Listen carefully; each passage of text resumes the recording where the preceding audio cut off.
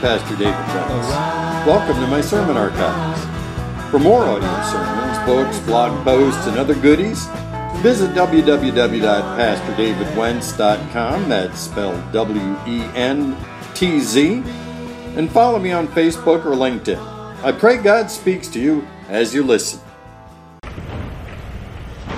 As I have mentioned, I am planning to start a sermon series in the fall that I'm really excited about the glorious church, God's plan for the church, God's idea for what He wanted His body to be like, and for what Trinity's part in that will be. But in order to prepare for that, I thought it was important that first, before we go out into the battle, we learn how to put on our armor. And so we are doing a series on the armor of God, and we're going to say the theme verse together right now. Ephesians 6:11. Put on all of God's armor, so that you will be able to stand firm against all strategies and tricks of the devil. Ephesians 6:11. The passage in Ephesians there in the 6th chapter goes on to name the parts of the armor of God, and we have already looked at the belt of truth and the body armor of righteousness. Next week we're looking at the shield of faith, and then the helmet of salvation, the sword of the Bible, and then what I call, Paul didn't call it this, but I call it the radio of prayer. And if you missed any of these, you can hear them on our website. But today we're talking about the shoes of preparation. And let's start with our sermon key verse. 1 Peter 3:15. Always be prepared to give an answer to everyone who asks you to give the reason for the hope that you have. But do this with gentleness and respect. 1 Peter 3:15. Okay, quick quiz. Does anybody here know the Boy Scout motto? I know John knows it. Okay, I know our other former Scoutmaster knows it. Okay. The troop at Magathy Church, where most of my sons were involved, seemed to think the Boy Scout motto was, do it the hard way. But you're right, it's be prepared. Be prepared. About 15 years ago, I took my 4 sons to New Mexico, northern New Mexico, into a wilderness area out there. It was somewhere near Philmont, but it was a little west of that.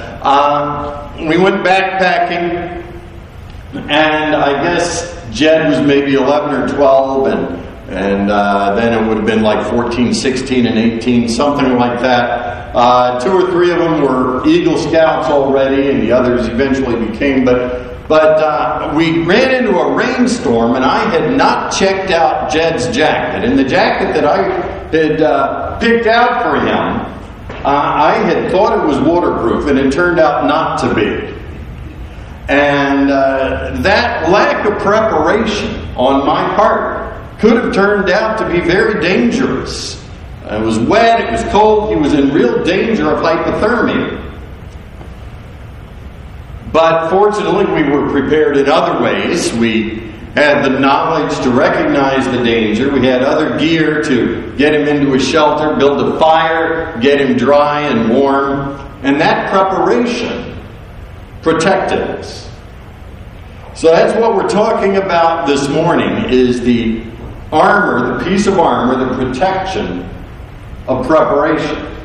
And actually, this one's a little bit unclear. I wasn't quite sure that it was going to be preparation, because the other ones, belt of truth, body armor of righteousness, shield of faith, helmet of salvation, they're all spelled out just that way. But it's not quite so clear which is the piece of armor that we're talking about in this case, because there are different translations of Ephesians 6:15. The New Living Translation that we read here said, for shoes, put on the peace that comes from the good news, so you'll be fully prepared.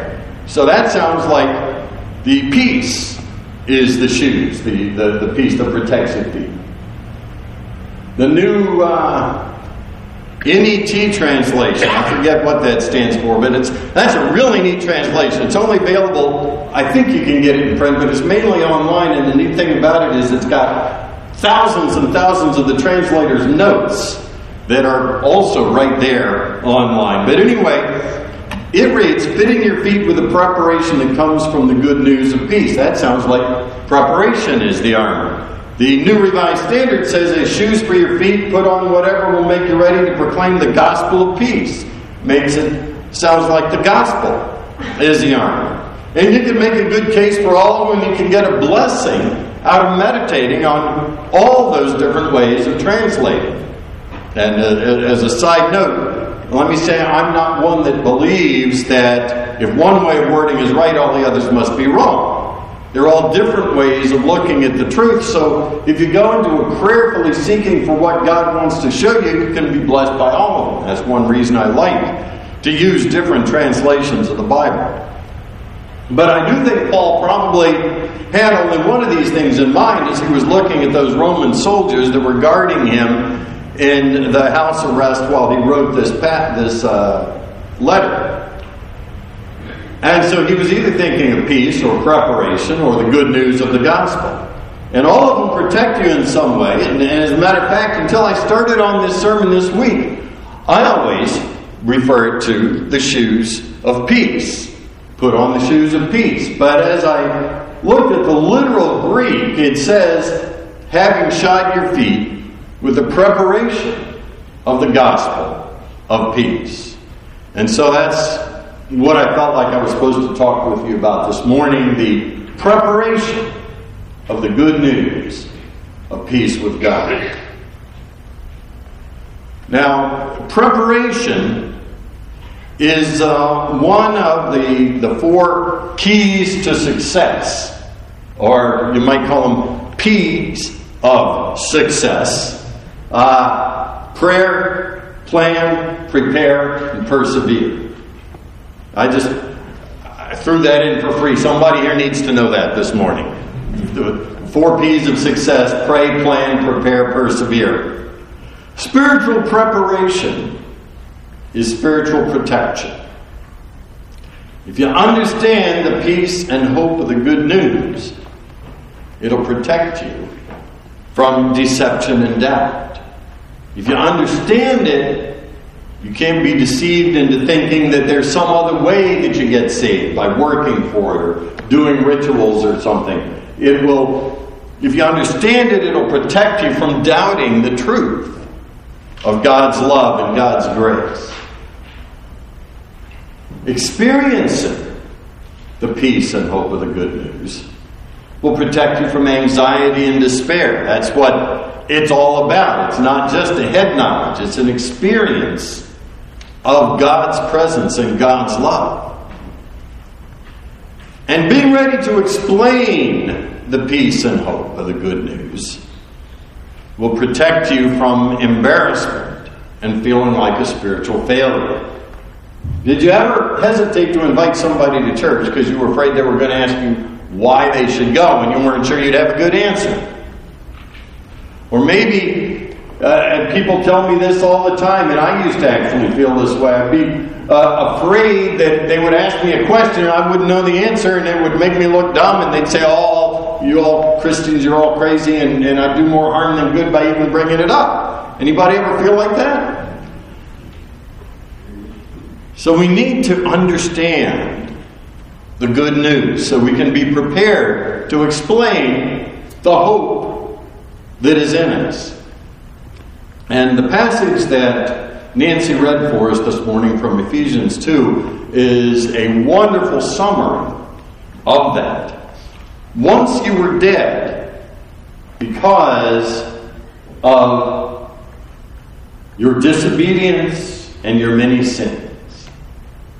It comes in 3 parts, actually.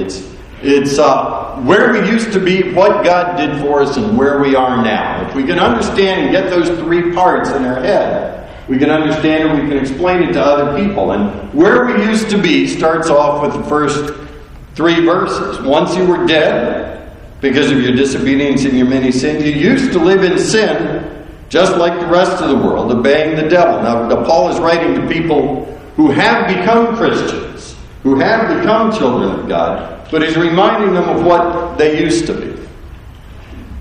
You used to live in sin, just like the rest of the world, obeying the devil, the commander of the powers in the unseen world. He's the spirit of work in the heart of those who refuse to obey God. And all of us used to live that way, following the passionate desires and inclinations of our sinful nature. That's just the way that we used to be. We inherited that nature from our first ancestors who disobeyed God. And their spirits wound up dying as a result of it. We were all born with an evil nature and we lived accordingly. And, as verse 3 goes on, by our very nature we were subject to God's anger, just like everyone else. Living that way puts us on the wrong side of God. So where we all used to be, where the whole human race is born into, is being on the wrong side of God. But the good news goes on with what God did for us. God, verse 4, God is so rich in mercy, and He loved us so much, that even though we were dead because of our sins, He gave us life. God loved us just the way we were. But He loved us too much to leave us that way. And that's a great line when you're sharing with people. God loves you just the way you are. You don't have to get yourself all cleaned up. You don't have to meet some qualification, some entrance exam. God's the one who wants to take you just the way you are and clean you up. But that's the other part of it. Yes, come the way you are. God loves you just the way you are, but He loves you too much to leave you that way.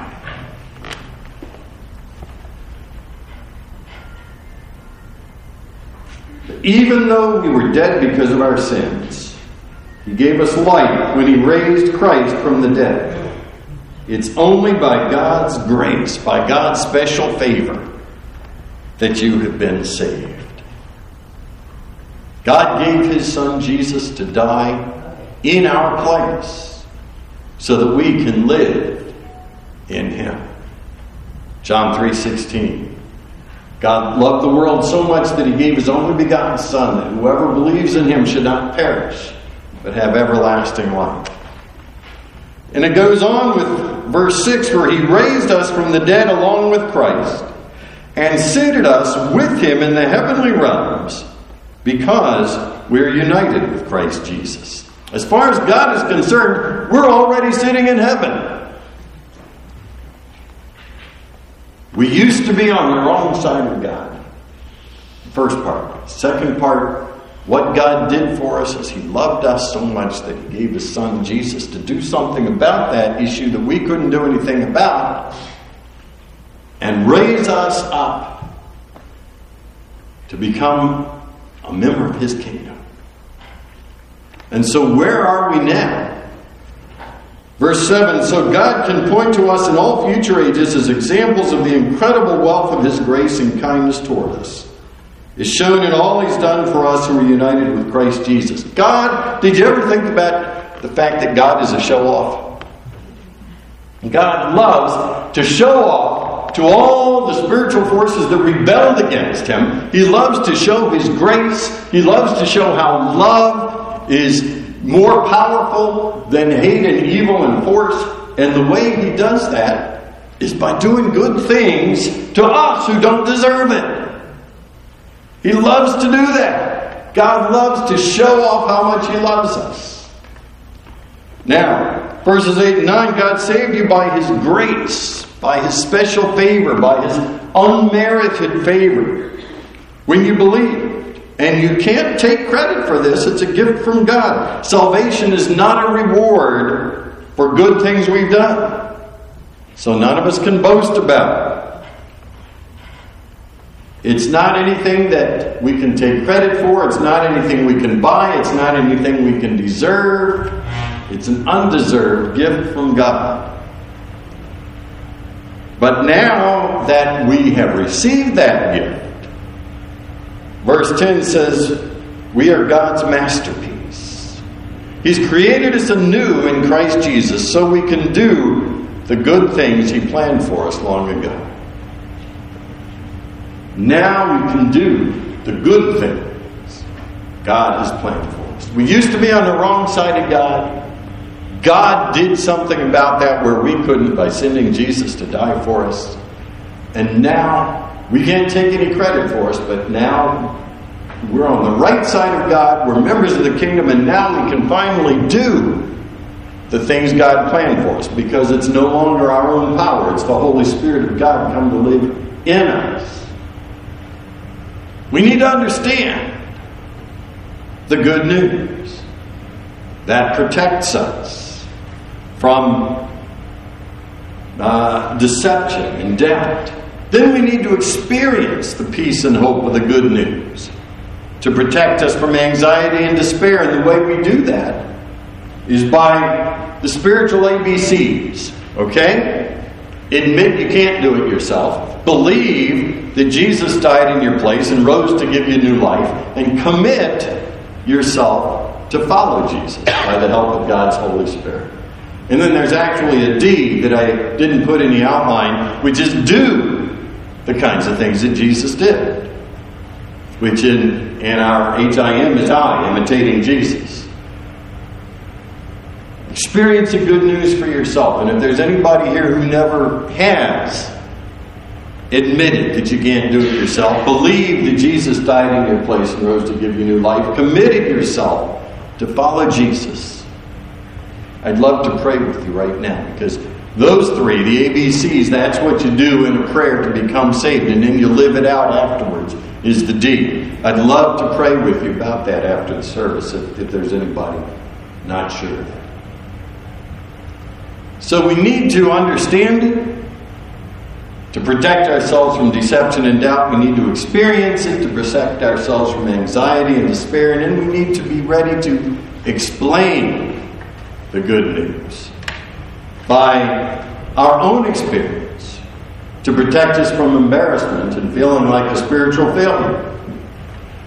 Be ready to explain what God did for you, where you used to be, what He did, and where you are now. And I encourage you to literally take this as a serious piece of homework. If you've never done this, write out your own story. I mean, if you don't know, if you can't articulate what God did for you, why are you wasting your Sunday mornings in church? You could be sleeping in, right? If you don't know He's done anything for you, if you can't explain what He's done for you, then what are you doing here? I'm not saying go home and start sleeping in. I'm saying get it straight in your mind why you're here, what He did for you, where you used to be. If you use these points from Ephesians 2:10 as an outline for your own story, where you used to be. Some people have a testimony, I used to be a drug addict, and I used to be a bank robber, and I used to be a hatchet murderer, and all of these kinds of things, and then Jesus saved me. And praise the Lord for those wonderful dramatic testimonies. Although if you have a testimony like that, don't do like I've heard. People spend 95% of the time telling in lurid detail all the awful things they used to be, and then they say, and then Jesus saved me, amen, and they're done. So don't do it that way. But tell enough so people will understand what God saved you from. Because if God saved you from something wonderful, then give Him the glory by letting people know that. But a lot of us were blessed to grow up in Christian homes and families and churches. And so you love Jesus from as far back as you remember. And I have heard people who that's their story and they feel like they don't have a testimony. And they don't have anything they can tell anybody. And I have even heard people go so far as to make up some dramatic testimony just because they didn't feel like they had anything to tell. But just praise the Lord. The fact is there are a lot of people out there who don't feel like they had some horrible thing in the past they needed to be saved from. And they really can't relate to these dramatic testimonies, but they could relate to yours. Just refer to all the evil in the world. Or just ask the person you're talking to if they can relate to the idea of struggling with evil in their own lives. And that's all it takes to illustrate the first point of the gospel, which is that we were all on the wrong side of God, just by being human beings. Then tell what God did for you. And don't just tell the dry facts. Jesus died for my sins. Tell how you heard it. Tell the story of how you came to understand it, how you came to believe it, how you felt, and what you did and what God did. And then don't leave out the part about where you are now, about the difference that it's made. If you didn't grow up knowing Jesus and your life is different than it used to be, then talk about how it's different. But whether or not you grew up knowing Jesus, everybody can tell what Jesus means to you now. Verse 10 says, God has prepared good things for us to do. Don't be afraid to talk about some of the things that you're involved in here at Trinity or other places that you feel good about, where you feel like you're doing something good. It's not bragging on you. It's giving glory to God. Praise the Lord. I had the opportunity to volunteer overnight and help out 25 homeless people that'll be off the streets for a week in February. Praise the Lord for that. People want to hear that. People want to know how they can give back. How does all of that sound when you put it together? Well, my own story, where I grew up in a church. I grew up in a liturgical kind of church where it was the kind of church where you said the same words every Sunday, and I learned to say those words before I knew what they meant, and so I never thought about it, and I never really got the message. I went back years later and read it, and it's beautiful. It's wonderful truth, but I grew up saying the same words every Sunday, and I didn't get it. And as a result, on the outside, I was a goody two-shoes in high school. And I had a clean mouth, but I had a very dirty mind. And I was a master of double entendres and making people think all the kinds of things that I wasn't going to say.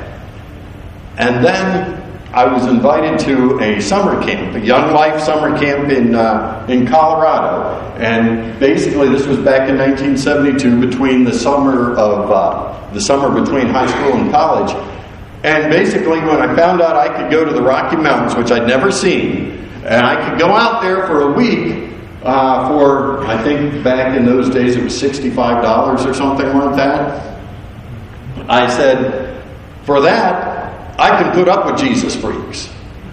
And I went out there and I heard the gospel presented in a way that it really made sense to me. I heard that I couldn't do it by going to church and by keeping the rules and by jumping through hoops. I learned that Jesus gave his life for me.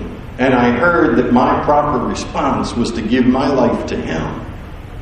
And I did that. And I remember at that time, the biggest thing in my life was my saxophone.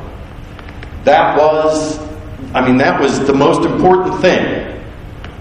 And I remember going out one night. It was a Wednesday night. We'd been there half the time, and they gave the gospel salvation message at the chapel on Wednesday evening, and they told us all to go out for 20 minutes all by ourselves, and they would blow a whistle or ring a bell or something to call us back in. And I went out and sat under a tree, and I remember telling God, I am willing to do whatever you want to do. Take my life, whatever you want to do with it.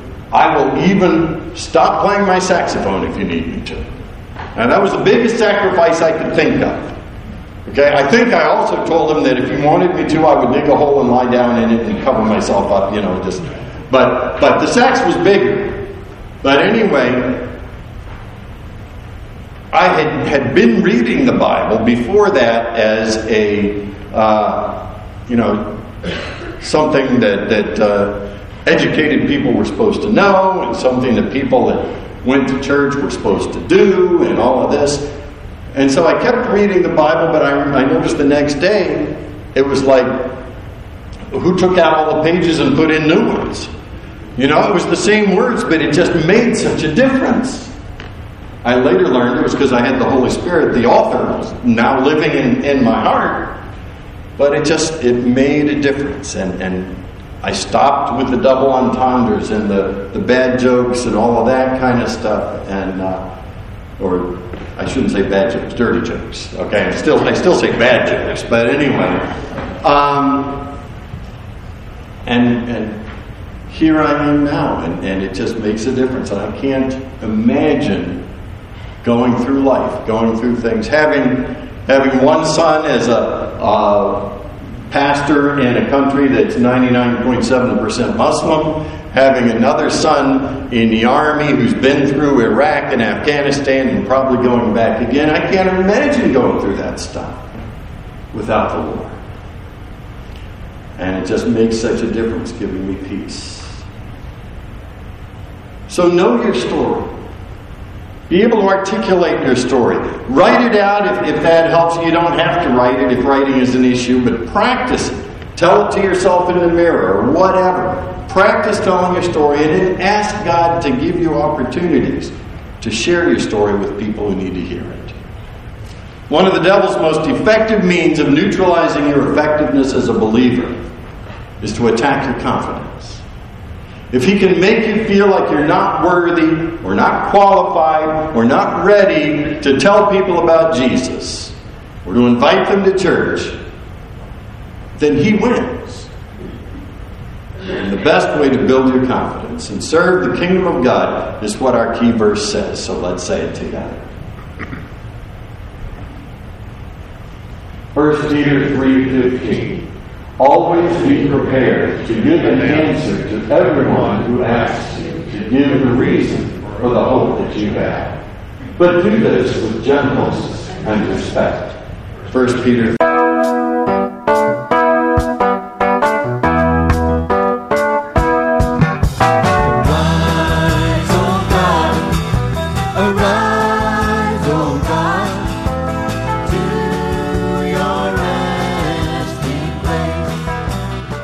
Thank you for listening to this sermon, and I pray it blessed you.